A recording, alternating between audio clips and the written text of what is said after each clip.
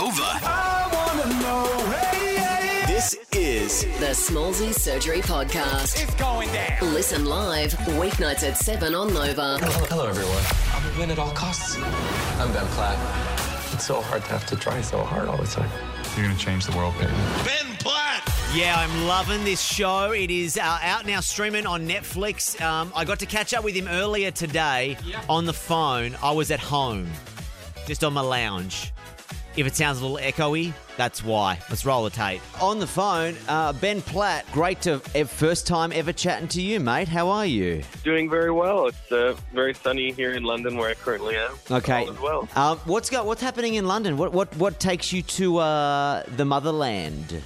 We are here promoting The Politician, spreading the good word about the show. Well, let's start talking about it. I've already seen a couple of episodes. I don't want to give too much away because I feel like I'm the sort of person that plot spoils. So would you like to, in your own words, talk through the show? Because I don't want to, as I said, don't want to give away anything that's going to make anyone angry. I know we're all still trying to ride that line too. So basically, The Politician follows this young man named Peyton Hobart, who I get to play, who lives in a very sort of privileged, affluent community in Santa Barbara in California.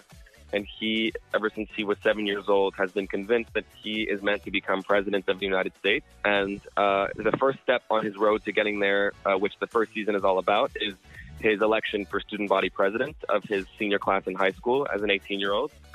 And it is all about the politics of this high school. Can I ask a question? I don't know if I should even ask this, but I'm one of those people where it not necessarily does finding out an answer to a storyline does it bother me. I'm only a couple of episodes in. Does your character end up getting elected, or does something happen that makes him unelectable for the student body president? That is definitely for the listeners to find out and watching, but it certainly is not. I can tell you that it's definitely not cut and dry. There's a lot of twists to that.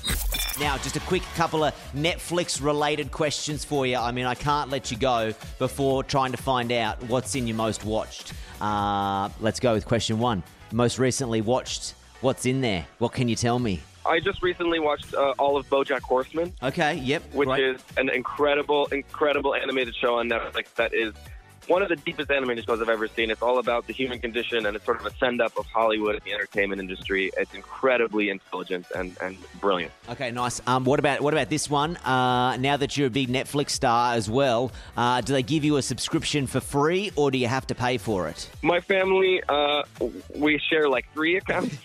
So I'm still on that, but I guess I should. You're right. I should be asking for my free username. Ben, that's so struggling actor of you. I really like that. You still are using the family Netflix account. I mean, why not use the family setting? Do you each have the profile when you open it up, and do you have to click on each other's name, on your own name, before you start watching? Exactly. It says like Ben, and then Hannah, my sister, and Julie, my mom. Yes, you have to pick.